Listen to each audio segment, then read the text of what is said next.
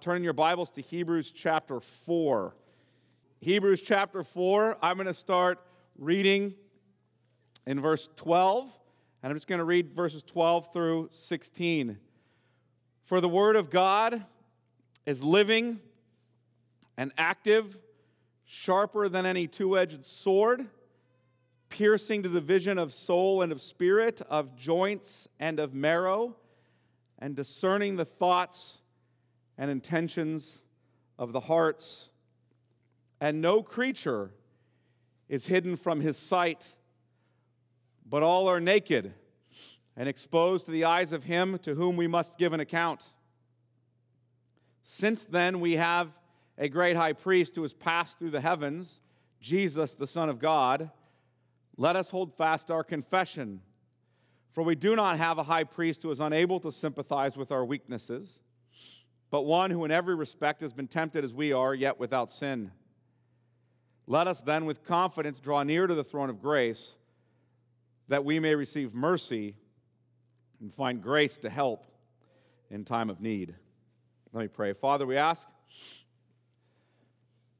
that as we consider your word this morning, as we look at what was superintended by the hand of this apostle for the sake of your church, that was really superintended by your Spirit for the sake of your Son's body, the church, we pray that we would be given ears to hear what the Spirit is saying to the church, that we would understand who the Son is, that we would understand that He sees us, that He knows us, and that would both be a warning to us and a comfort to us. We pray this in Jesus' name. Amen. I'm sure you're familiar with some of the sayings that I hear. I'm not that up on all of the sayings, so if I've heard them, you've likely heard them, and if I've heard them, you likely heard them long ago. But I'll give you a couple of them that I hear popularly or I've heard popularly. One is in a response to people who are critiquing you in some way, I hear the saying, well, God knows my heart, right? Or in response to being judged, I hear the saying, God is my judge. I think I've seen that one on bumper stickers. Let's consider those statements for a moment. What do they mean? I suppose folks are saying, you don't know my heart. And when they're saying that, they're saying, my motives are better than you think. I suppose that's what they're saying. I suppose they're saying something like, and I don't care what you think about me. God is the only judge who matters, and He will judge me justly. I suppose that's what they're saying. And there's much truth here. It's true. I don't know your heart, nor does any other man. I'm going to tell you in a minute, I don't even know my own heart, nor do you. It's also true that God does know you, and God will judge you justly. That's not always comforting. I want to push that a step further, though. Jesus, the incarnate Son of God, sees everything. And He will return to judge you justly. It's appointed unto man once to die, and then the judgment. And judgment is before a just judge who sees every intention of your heart. A judge who hears and remembers every careless word.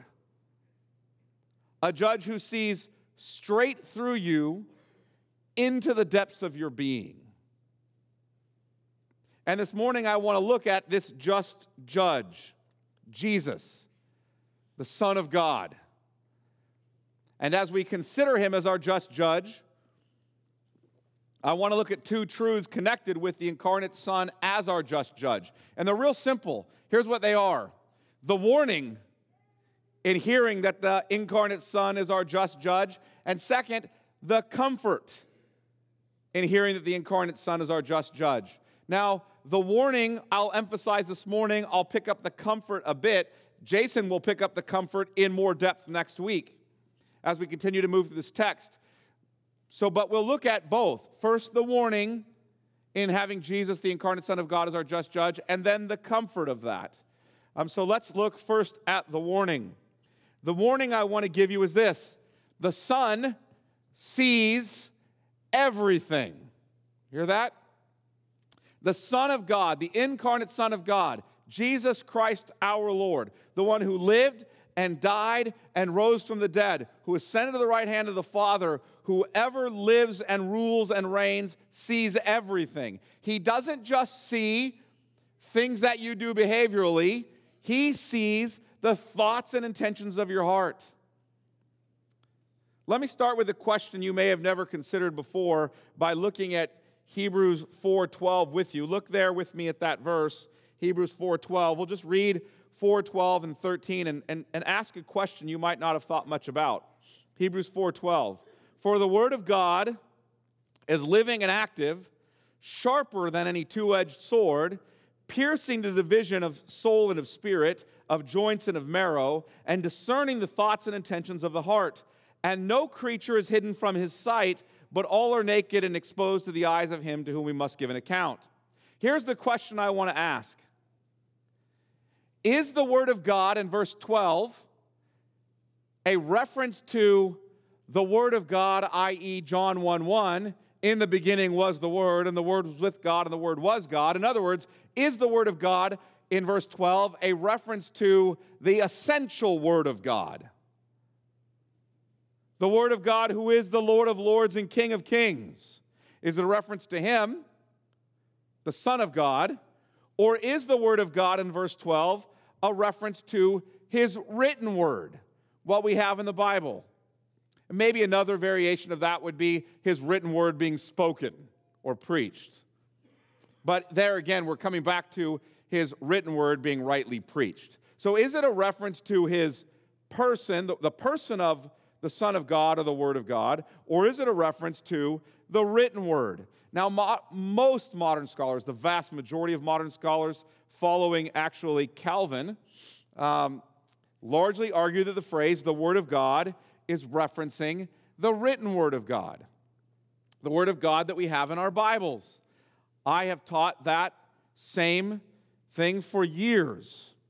The arguments against this being about Jesus or the Son of God are basically three. In other words, the arguments for it being the written Word are arguments first and foremost against it being the Son of God. Now, why is that? Why are the arguments for it being the written Word arguments against it being the Son of God? Because prior to Calvin, the vast majority of the church read verse 12 and thought the incarnate Son, not the Bible. Now, I'm not saying that everyone after Calvin agrees with Calvin. There's actually quite a bit of differences, but in the modern era, most folks largely agree with Calvin. Here are the arguments against this being about Jesus, the Word of God being about Jesus. Here's what they are. First, only John, this is what their argument is, only John the Apostle, John the Revelator, John who wrote the Gospel of John, 1st, 2nd, and 3rd John, and the book of Revelation, only John ever speaks of the Son as the Word of God. That's their first argument. Only John ever uses the phrase about the Son as the Word of God. That's an argument that they make. Second, they say the words here can't describe a person because they sound impersonal. For example, to say that the Word of God, the Son of God is living and active, you go, okay, well, that maybe can describe a person, but what about sharper than any two-edged sword that pierces to the division of soul and of spirit, of joints and of marrow?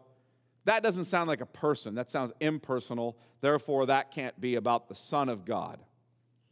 So, only John uses the phrase, the Word of God, with regard to the Son of God. That's the first argument. Second, it can't be describing a person because it sounds impersonal, like a sharp two-edged sword. Third, the overall text isn't speaking about the Son himself, but about the gospel. So look at verse 2 of chapter 4. For good news, that's gospel, the gospel came to us just as them, but the message they heard did not benefit them because they were not united by faith. So they're saying that the third argument is that this text isn't really overall speaking first and foremost about the Son in this immediate context, but is speaking about the gospel, the good news about the Son, but not the Son properly. Those are their three major arguments. Okay? I'm not saying there aren't offshoots of those, but those are the three major arguments. Only John ever uses the Word of God to reference the Son, that phrase, the Word of God to reference the Son. The language looks awfully impersonal, being described like a sharp two-edged sword. Okay? And the overall text seems to be speaking mostly about the gospel properly, the Son in reference to the gospel, but not properly to the Son. Okay, so those are their major arguments. Now, I want to reply to these arguments and reverse my own teachings over the year and argue that the Word of God is speaking of the Son of God incarnate, Jesus. In other words, I'm going to disagree with maybe past sermons you've heard from me, because I'm sure I've referenced this text with regard to the Bible. I spent a lot of time studying this text and came to the conclusion I've been wrong, and that the majority of church history has been right. So why? Why is it? Now, I want you to know as I do this, good men differ on this. Did you guys hear what I said there? I think I'm a decent guy, and I differ with me, right? So good men differ. Much better thinkers than me differ, right? But here are the arguments why I think this is actually speaking of the Son of God incarnate. First, it's true that Jesus is called the Word of God in Scripture, and that we conclusively can say that those occurrences where he's called the Word of God in Scripture are only in John. However, there are some debatable texts that might be referring to the Word of God in Paul, that might be referring to the Word of God as the Son. But more importantly than that, Scripture has one author. There's one ultimate author in Scripture. One ultimate author. And we have to take that into consideration. We can't say, well, only John uses the Word of God for the Son of God, and therefore the author of Hebrews wouldn't have been familiar with using that phrase for the Son of God.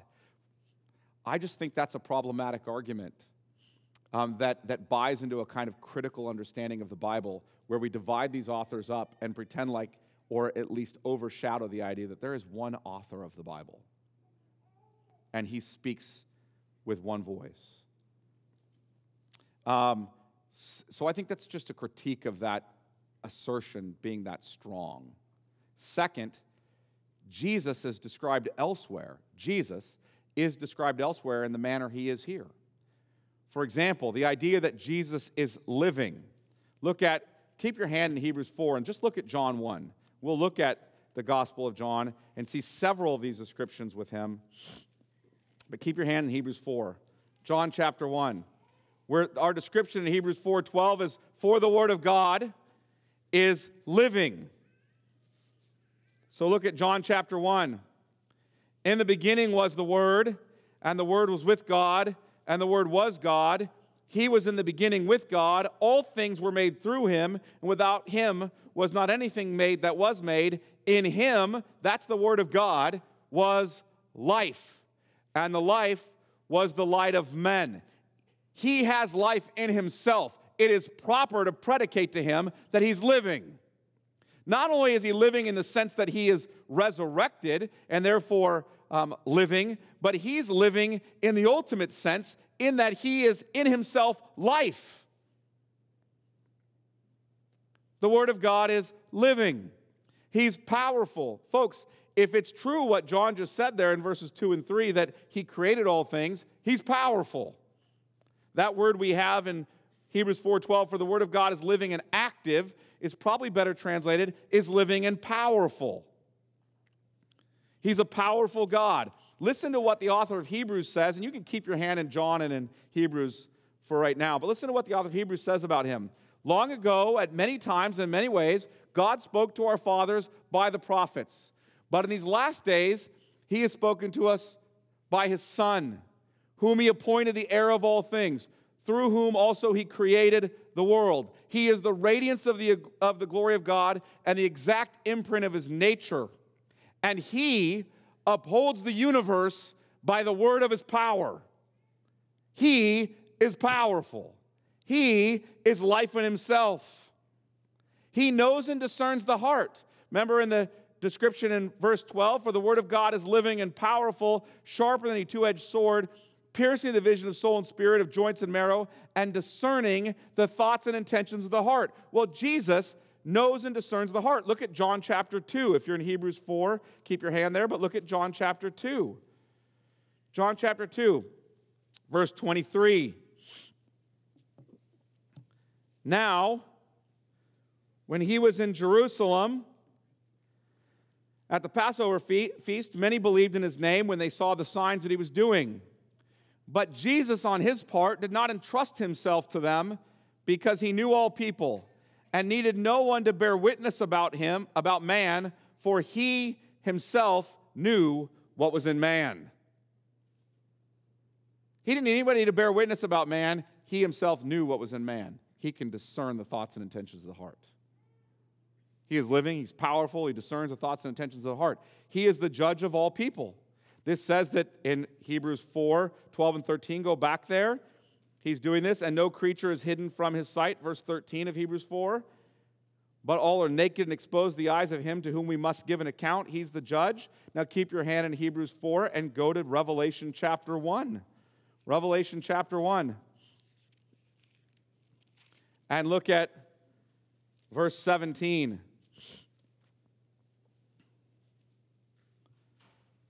When I saw him, I fell at his feet as though dead. This is John speaking of seeing the resurrected Christ. But he laid his right hand on me, saying, fear not, I am the first and the last, and the living one. I died. Notice that again, the living one, he's living. I died, and behold, I am alive forevermore, and I have the keys of death and Hades. Who ultimately holds the keys of the kingdom of heaven, and who ultimately holds the keys of death and Hades? The judge of all. Who is the judge of all? Jesus, the Son of God. I'm arguing, even in Hebrews 4, the Word of God. He is living and powerful. He knows and discerns the heart. He is the judge of all. But, okay, what about this question of him being sharper than any two-edged sword? That seems like an odd description of a person, doesn't it? Look at Isaiah. Keep your hand in Hebrews 4 and look at Isaiah in chapter 49. Isaiah 49. If you're familiar with the book of Isaiah, you know that in chapters 1 through 39, you're essentially reading about judgment that has happened against the northern kingdom of Israel at the hand of the Assyrians, judgment that is coming for the southern kingdom of Judah at the hand of the Babylonians. And then in chapter 40, you start the book of comfort, if you will, in Isaiah, and he talks about this coming, suffering servant, this servant who will deliver the nations. Now, as he describes this servant, the servant is referred to as Israel. Israel is being referred to as Israel, my servant, my chosen one, my elect one. But we know that these passages in Isaiah are applied directly to Christ, who is himself true Israel. He's the federal head of Israel in that sense as their Messiah. He is true Israel. Now look at what it says in Isaiah 49, verse 1. Listen to me, O coastlands, and give attention, you peoples from afar. He's not just speaking Israel here. He's actually speaking to the nations now. Now look what he says. The Lord, Yahweh, that is, called me from the womb. From the body of my mother, he named my name. You can think of this scene, incidentally, with regard to the Virgin Mary. As he's in the womb, he's being named Jesus, for he will save his people. Emmanuel, for he is God with us. Now notice what it says. He made my mouth like a what? Sharp sword. In the shadow of his hand he hid me. He made me a polished arrow. In his quiver he hid me away. So the Son here is referred to as a sharp sword. His mouth is like a sharp sword, and he is referred to as a polished arrow. We know that's just imagery explaining the fact that he cuts right through you. Right? We know this is about the Son because drop down to Isaiah 49:6. He says, it's too light a thing that you should be my servant to raise up the tribes of Jacob and to bring back the preserved of Israel. I'll make you as a light for the nations that my salvation may reach to the ends of the earth. This is about the Son. He's described as a sharp sword. He has it coming from his mouth. Now, look at Revelation chapter 19. Revelation chapter 19. We know this scene in Revelation 19. We have the marriage supper of the Lamb. As the Lamb returns, there are two suppers that happen here, right? The first supper is the marriage supper of the Lamb. It's blessed to be an invited guest to the marriage supper of the Lamb, in which you will feast forever with the Lamb and his kingdom. The second supper you don't want to be a part of. You're a part of it in a different way. You are the supper.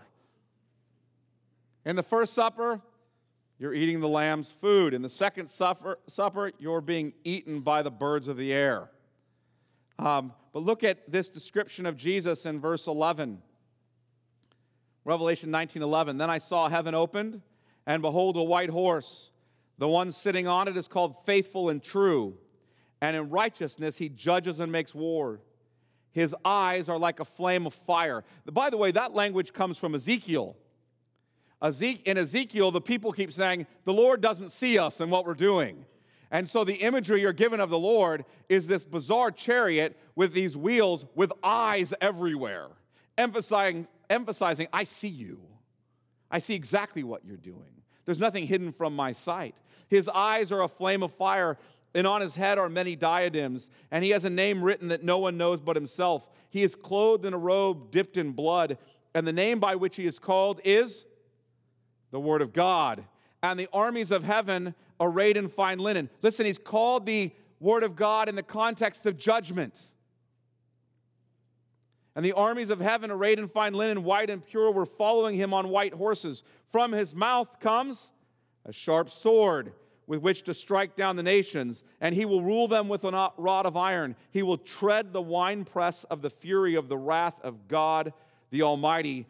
And on his robe and on his thigh he has a name written, King of Kings and Lord of Lords. And then he's going to see the birds called down to feast on the great supper of God, eating the carcasses of the dead bodies and drinking their blood. It's a horrific scene. Clear what the scene is about. The Son of God returning, the Word of God coming in judgment, who sees all, who has a sharp sword coming from his mouth, who is living and powerful, who knows the thoughts and intentions of your heart. So my point is that Jesus is called the Word of God in Scripture in multiple places. Scripture has one author. That Jesus is described with every one of these descriptors you see in verse 12 of Hebrews 4. Third, I want to argue that the flow of the whole argument is actually about the Son properly. That when the gospel is brought up, it's actually the Son properly being referred to. You know, before I said that their argument is that it's about the gospel properly and the Son sort of in the sense that it's about him, but not about him properly. But I actually want to argue that the whole flow of the whole argument is about the Son properly. I'll give you 5 little quick arguments. You don't have to write them down. Just listen to them. First, we note that the incarnate Son, I would say this, is the gospel. You hear that? He is our rest. He is the one we are considering and sharing in. In chapter 3 and in verse 1, listen to the argument. Therefore, holy brothers, you who share in a heavenly calling, consider Jesus. Consider Jesus, the apostle and high priest of our confession. If I keep going back, I can go to Hebrews 1. Long ago, at many times, in many ways, God spoke to our fathers by the prophets, but in these last days, he has spoken to us by his or in his Son. Who is this book about? Chapter 3, verse 1, consider Jesus. Chapter 3, verse 14, for we have come to share in Christ, if indeed we hold our confidence firm to the end. See, if we believe the gospel, if we mix this gospel word of our salvation with faith, what have we come to share in? Christ, the Son, the one who has himself spoken to us. He is the person who saves us and judges us. He is the prize. He is the reward. Second, the syntax and structure of the sentence itself, verses 12 and 13 are one sentence. And the syntax and structure of it point to this being about the Son of God himself. Notice how the verse opens, verse 12. And this is where I wish you all knew Greek and I could just put the Greek on the overhead and you'd go, there it is. Right? But you don't. So I'm going to do my best. My few Greek students in here are looking at their text, and they know exactly what I'm looking at. In verse 12, it starts, halagos tou theou, the word of God. It actually starts zone with that zone is this participle that means living. And then it says gar, which is the word we have for.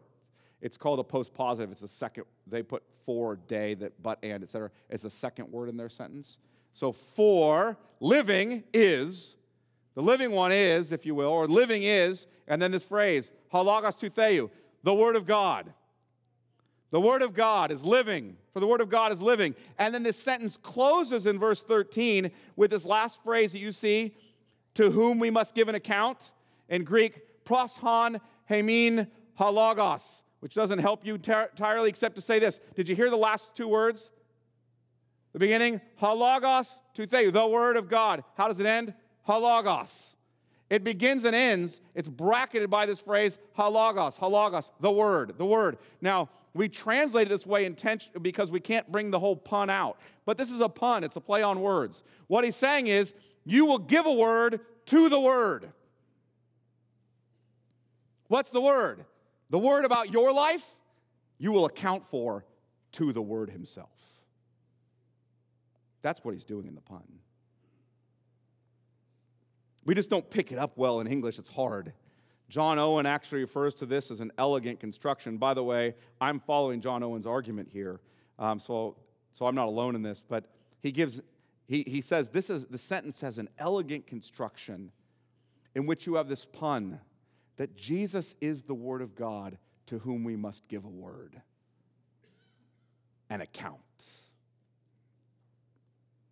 Further, the pronouns in verse 13, look there at verse 13. And no creature is hidden from his sight. Notice that word his. Like all of a sudden we change from the Word of God as this impersonal book to his. Who's his? From his sight, but all are naked and exposed to the eyes of him. Who's him? The one to whom we must give an account. Who is his and him? Well, grammatically, those pronouns, you're looking for what they match with as far as a noun. You guys understand this. So if I say, I'm going to go out to dinner with Jason and Kristen, she tends to order like a child, right? You all know she likes chicken nuggets and things like that, right? So you all know, I'm just giving Kristen a hard time, she gets it, but you all know that she is a reference, a pronoun that refers back to Kristen, not Jason, right? You're looking for a pronoun that matches the noun, okay? Well, here, the pronoun his and him, what do they match? They have to match in in gender and in number with their noun. Same gender, she with a girl, he with a boy. I know this is hard in California, but just follow, okay? She with a girl, he with a boy, right? They've got to match in gender and in number. She is not a they. She's not a plural. She's a singular. Okay? So these pronouns are masculine and singular. What noun do they match with? Well, a masculine singular noun. Which one is it in this sentence? Halagos. The word. The word. The word. No creature is hidden from his sight, but all are naked and exposed to the eyes of him. The word. The word of God. Thus, the whole unit is a tight unit describing the same person. He is the one who sees all, who discerns the thoughts and intentions of the heart, who judges, to whom we must give an account. Third, what's the point of this whole text so far? In the book of Hebrews, I mean. This whole letter. Listen to what he's been saying. If you ought to fear failing to listen to Moses, then you really ought to fear. How much more should you fear not listening to the Son himself? Look at Hebrews chapter 2 and verse 1. Therefore, he's just compared in chapter 1 the messengers of the Old Testament, the angels and Moses, really, with the Son. Now he says in verse 1, therefore we must pay closer attention to what we have heard, lest we drift away from it. For since the message declared by angels, that's at Mount Sinai, proved to be reliable, and every transgression or disobedience received a just retribution, how shall we escape if we neglect such a great salvation? It was declared at first by the Lord. That's a reference to Jesus. And then attested to us by those who heard. That's the apostles. This whole text has been telling us, you heard a word in the Old Testament. It was good and right and true. But you've heard an even better word in the New Testament in the Son himself, who is the Word. If you listen to that, you sure better listen to this. How much more ought you to listen to this? Hebrews chapter 3 and verse 5. Look at Hebrews chapter 3 and verse 5. Again, this comparison. Now Moses was faithful in all God's house as a servant. Notice Moses is a servant in God's house. He is the overarching figure, if you will, the preeminent figure in the Old Testament as a deliverer of the word, of the law. Moses was faithful in God's house as a servant to testify to the things that were to be spoken later. But Christ is faithful over God's house as a son. And we are his house if indeed we hold fast our confidence and our boasting and our hope. See, if you listen to Moses, who's a servant in the house, how much more ought you listen to the son who owns the house, who built the house? Go down to verse 12 of chapter 3. Take care, brothers, lest there be in any of you an evil, unbelieving heart, leading you to fall away from the living God. That's being compared with verse 7. Therefore, as the Holy Spirit says, today if you hear his voice, do not harden your hearts, as in the rebellion. In the Old Testament, they heard God speak through Moses, and they hardened their hearts. And now he's saying in the New Testament, take care, brothers. Don't be like them. Listen to the Son. Listen to the Son. If they listen to Moses, if they feared failing to believe the servant Moses, how much more ought we to fear believing the Son? Fourth argument for why 12 and 13 are about the Word of God as the Son is verse 14 of chapter 4. He continues right on with his argument about Jesus. Since then we have a great high priest who's passed through the heavens, Jesus, the Son of God. Let us hold our confession, fast our confession. He's just continuing on with the argument. Here's my point that I'm driving at. It is the eternal Word of God, the essential Word of God, the incarnate Son, the Christ, who sees you and discerns your heart. He knows you and judges your temporary faith. Now the question is, why do verses 12 and 13 come in at this point in the text in Hebrews 4? Remember the commands? Look at Hebrews 4:1, the first command. We spent the last 3 weeks here, so hopefully you remember.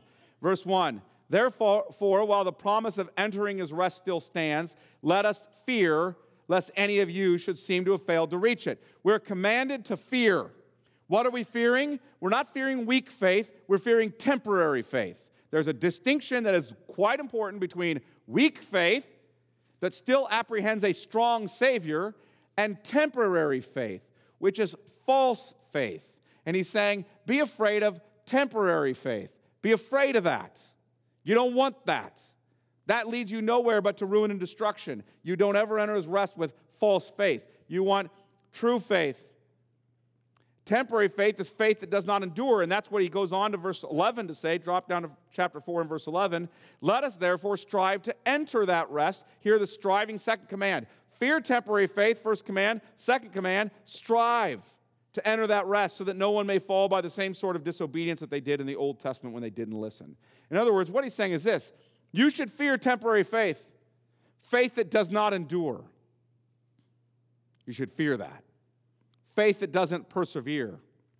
And following those commands, he says, let me warn you, the all-seeing and watchful eye of Christ is upon you.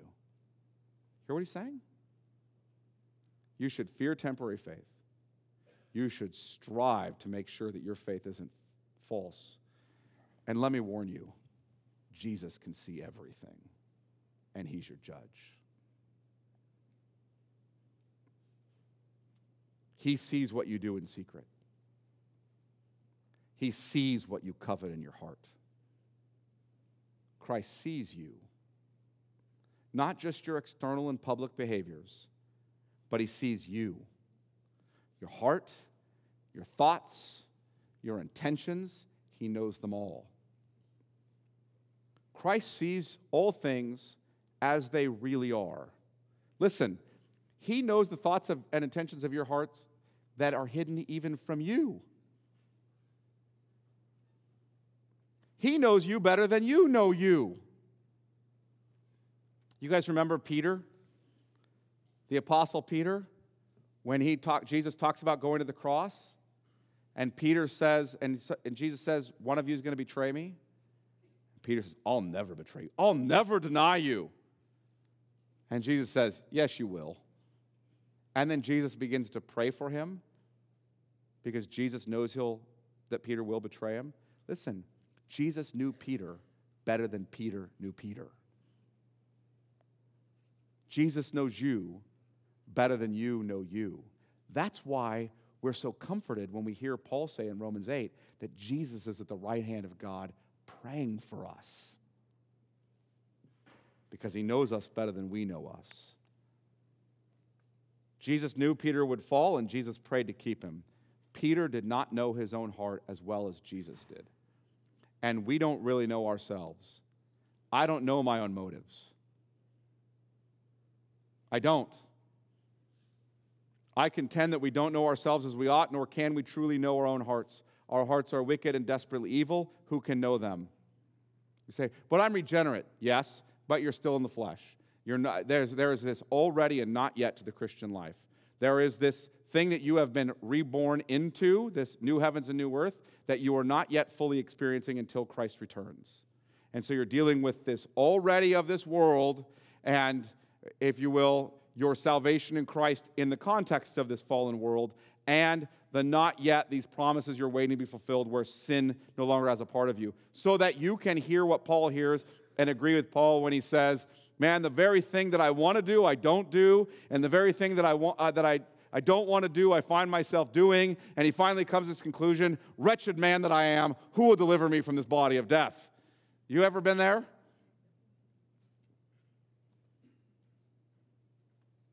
And while we can't always know our own hearts, and I'm telling you, you almost never know your own heart. Never. When you say to somebody, you don't know my heart, you ought to follow up with, and neither do I. While we can't always know our own hearts, we can heed the warnings that are given here. We do not heed the warning as those who know our own hearts, but as those who trust God's word over our own hearts. In other words, I decide that what this says is true, and what this says is true, I ought to be concerned about. My heart is not something I can trust. God's word is something I can trust. In fact, in Jeremiah, he's again and again condemning Israel because they follow after their own hearts. They listen to their own hearts. The condemnation of the false prophets is, the false prophets in Jeremiah tell them, listen to your own hearts. You guys don't hear that anywhere, do you?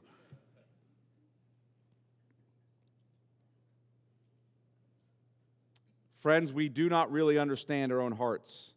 We do not know our own hearts, but the Lord does know our hearts. Thus, we ought to fear our own hearts. We ought to fear the wisdom of the world, which tells us to follow our own hearts.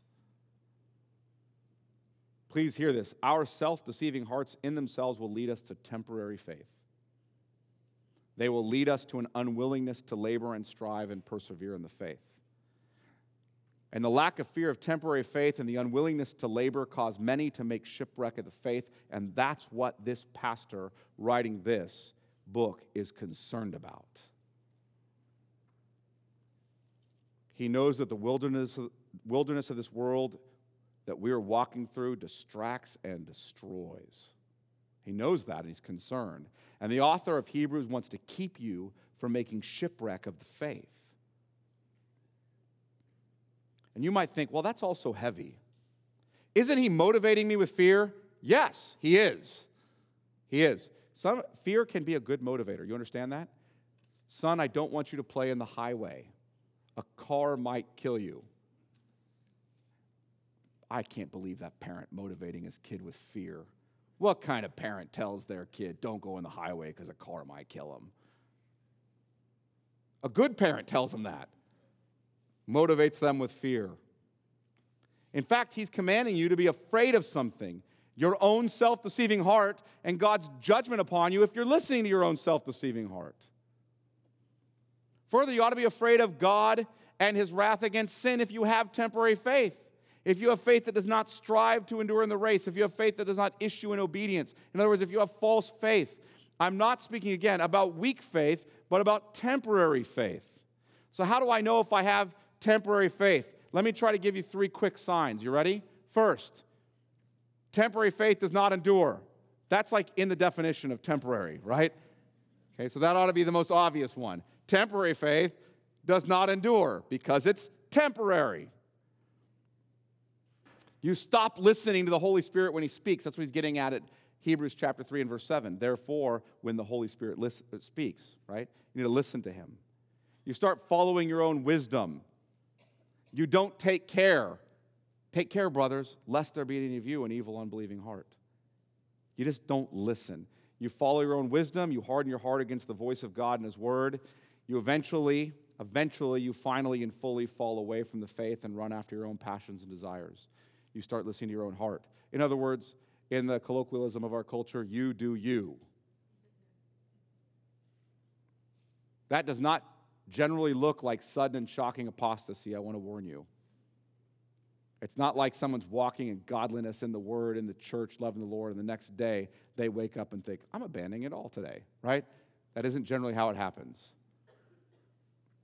It more often looks like a slow turn in the wrong direction, which ends up leading you onto the road to destruction. You may appear to start well, but then you get distracted by the foolish deceits and sinful desires of the world and the flesh and the devil. You're like a person who starts the marathon of the Christian race like you're running a 50-yard dash, right? And you get out of the gate with lots of excitement and urgency, and you get distracted and find what looks to be a smoother and less difficult path, so you depart the race for that path, and you find yourself back on the road to destruction. Jesus talks about this in the parable of the sower, doesn't he? The 4 soils. You can go read Matthew 13, 18 through 22 later in his explanation of that parable. But there's actually only 2 soils there ultimately. Those who produce fruit, which is the last soil, and the first 3 kinds of soil, which are all varieties of false faith. Second sign, temporary faith is ultimately disobedient. So temporary faith does not endure. Second, temporary faith is ultimately disobedient. Chapter 4, verse 11. Let us therefore strive to enter that rest so that no one may fall by the same sort of disobedience. Faith that does not issue in obedience, that does not bear fruit in obedience to God, is not saving faith. Faith in Christ is the gift of the Holy Spirit. Do we understand that? He makes your heart new so that you want to listen to the Lord and obey his law. That's the promise of the new covenant. In Jeremiah 31:31, which is picked up, by the way, by our author in Hebrews 8, chapter 8 and verse 8 through 10, the promise is, behold, I will make a new covenant with the house of Israel and the house of Judah. Not like my covenant that they broke. When I brought the covenant I made with them, then I brought them out of the land of Egypt, though I was their husband, declares the Lord. What's the new covenant? I will write my law on their hearts, not on tablets of stone external to them, but on their hearts. Or Ezekiel 36, verse 25 and 20 through 27. I'll sprinkle clean water on you. I'll put a new spirit within you. And I will take away your heart of stone and give you a heart of flesh, and I will cause you to walk in my statutes and my ordinances, my law. The Holy Spirit does that work in us. Yes, the law cannot save you, and yes, as a means of meriting salvation, you've been freed from the law. But freedom from the law as a means of salvation has also become freedom from obeying the dictates of your own rebellious and sinful heart. You now see the law as a gracious guide in walking with the Lord. In the new covenant, what I'm saying is in the new covenant, the Lord causes you to love the law. True believers delight in the law. We read Psalm 1, blessed is the man who walks not in the counsel of the wicked. And we think, man, that is blessed. As we go through that psalm, we have a sense of joy and repentance and obedience. We actually see the keeping of the law as the restful work of being yoked to Christ. We find joy in hearing from our God. So first, false faith doesn't endure. Second, false or temporary faith doesn't keep the law. It has no interest in law keeping. Third, false or temporary faith does not love Christ's people. Did you hear that? Doesn't love the church. Another sign of false faith, temporary faith. Doesn't love Christ's people. In Hebrews chapter 10, in verse 24, he says, brothers, let us not forsake the gathering ourselves together as some are in the habit of doing. But let us come together to stir one another up to love and good deeds, and even more as we see the day drawing near. And then he goes on to give a stern warning if you're not listening. And then after that stern warning, after he says it's a fearful thing to fall in the hands of the living God, he then goes on and says, but I remember so many good things about you. You started so well. You saw your people going to prison, the Christian church folks going to prison for the gospel, and you suffered the plundering of your own property for the sake of serving them. You suffered in great ways to serve those Christian people because you love the church. Believers love the church. That's why 1 John 3:14 will go on to say that if you don't love the brothers, that's speaking about the church, then you don't have God's Spirit in you. The love of God is not in you. Temporary faith sees Christ's church as some kind of burden to attend. But we see Christ's church as our people who we want to be with. We know we need them. Like a foreigner in a strange land, we see the church like our nation's embassy, and we can't wait to get there. We see the church like a marathon runner sees those who run with him and encourage him on the path. We see the church like a marathon runner who's running and sees those who come alongside to give him refreshment during the race. Here's my concern pastorally at this point. I do not want you to hear what I'm saying. I don't want you to hear what the author of Hebrews is saying, and then say, oh no, maybe I have temporary faith. I need to look more deeply into myself to find the resources to persevere. You won't find them there. It's what's in yourself that's your problem. It isn't the answer to your problem. The antidote to temporary or false faith is not found in you. The resources to persevere in the faith are found in Christ. That's why he goes on in verse 14 of chapter 4 and says, since then, we have a great high priest. That's the one who brings us before the Father, who has passed through the heavens, Jesus, the Son of God. Let us hold fast our confession. For we do not have a high priest who's unable to sympathize with our weakness, but one who in every respect has been tempted as we are, yet without sin. So there's one respect in which he hasn't been tempted as we are. He doesn't have his own sinful passions and desires that have tempted him. He's been tempted by the world and by the devil, but never by his own flesh, because he came in the likeness of sinful flesh, but not in sinful flesh. Right? So he's tempted in every way as we are, yet without sin. Let us then with confidence draw near to the throne of grace, that we may receive mercy and find grace to help in time of need. Where do you find help in the time of need? Not in you. What you find in you is what you're fearful that Jesus is going to see. Not what's going to help you out of that predicament. It's what you find in him. At the throne of grace is where you find grace and mercy to help in the time of need.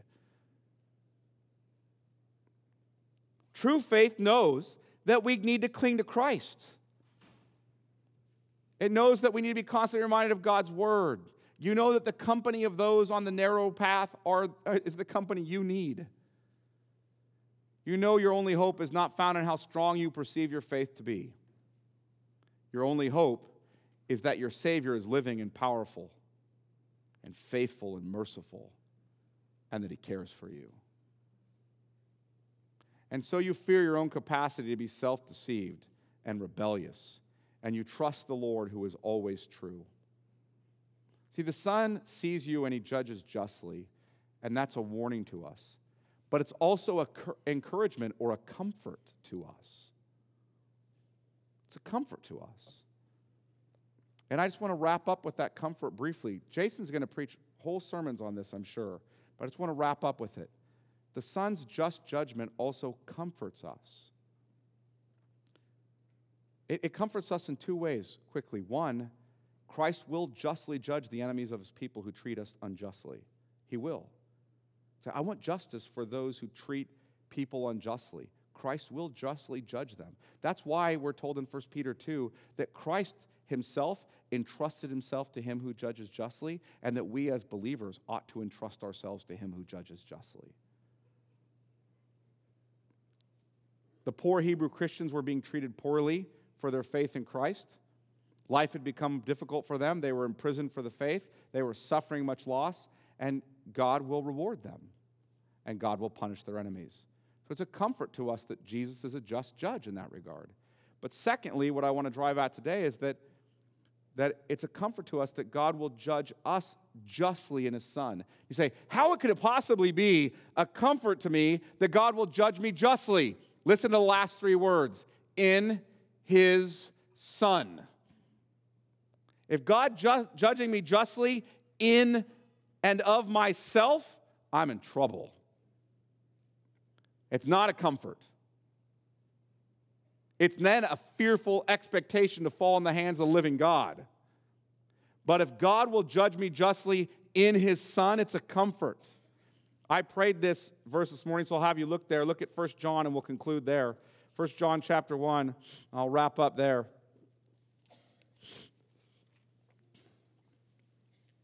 Look what he says. It's a strange passage I quote often when I pray, in the sense that it kind of takes you back if you stop and spend any time on it.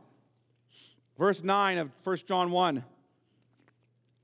If we confess our sins, homo legeo, by the way, homo, same, legeo, say. If we say the same thing about our sins that God says about them, if we confess them, if we confess our sins, he, that's speaking of the Father here, is faithful and just to forgive us our sins and to cleanse us from all unrighteousness. Here's the question. How can forgiveness and cleansing from sin be said to be just? How can it be said to be the faithful and just work of God?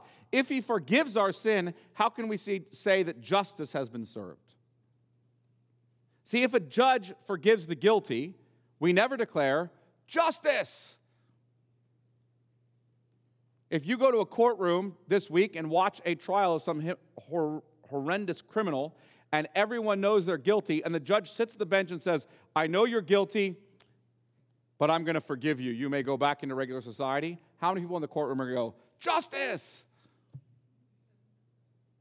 So how is it that if we confess our sins, it can be said that he is faithful and just to forgive us our sins and to cleanse us from all unrighteousness? How can that be? Because of chapter 2 and verse 1 and 2. Look there. My little children, I'm writing these things to you so that you may not sin.